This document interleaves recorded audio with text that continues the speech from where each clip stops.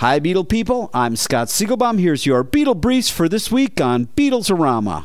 Martin Scorsese's film George Harrison Living in the Material World was named Best Documentary at the 17th Annual Critics' Choice Movie Awards. Olivia Harrison was on hand for the award, and Bob Dylan also performed at the awards ceremony in Scorsese's honor. As we reported here a few months ago, Paul McCartney will be honored as MusiCare's Person of the Year and be the focus of a special Grammy Week tribute on February 10th in Los Angeles. Paul's son James will make his debut on The David Letterman Show on January 30th. James is performing a few select shows around the U.S.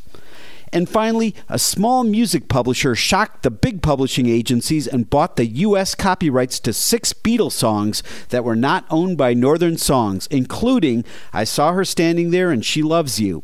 One of the partners in the publishing company is Richard Rowe.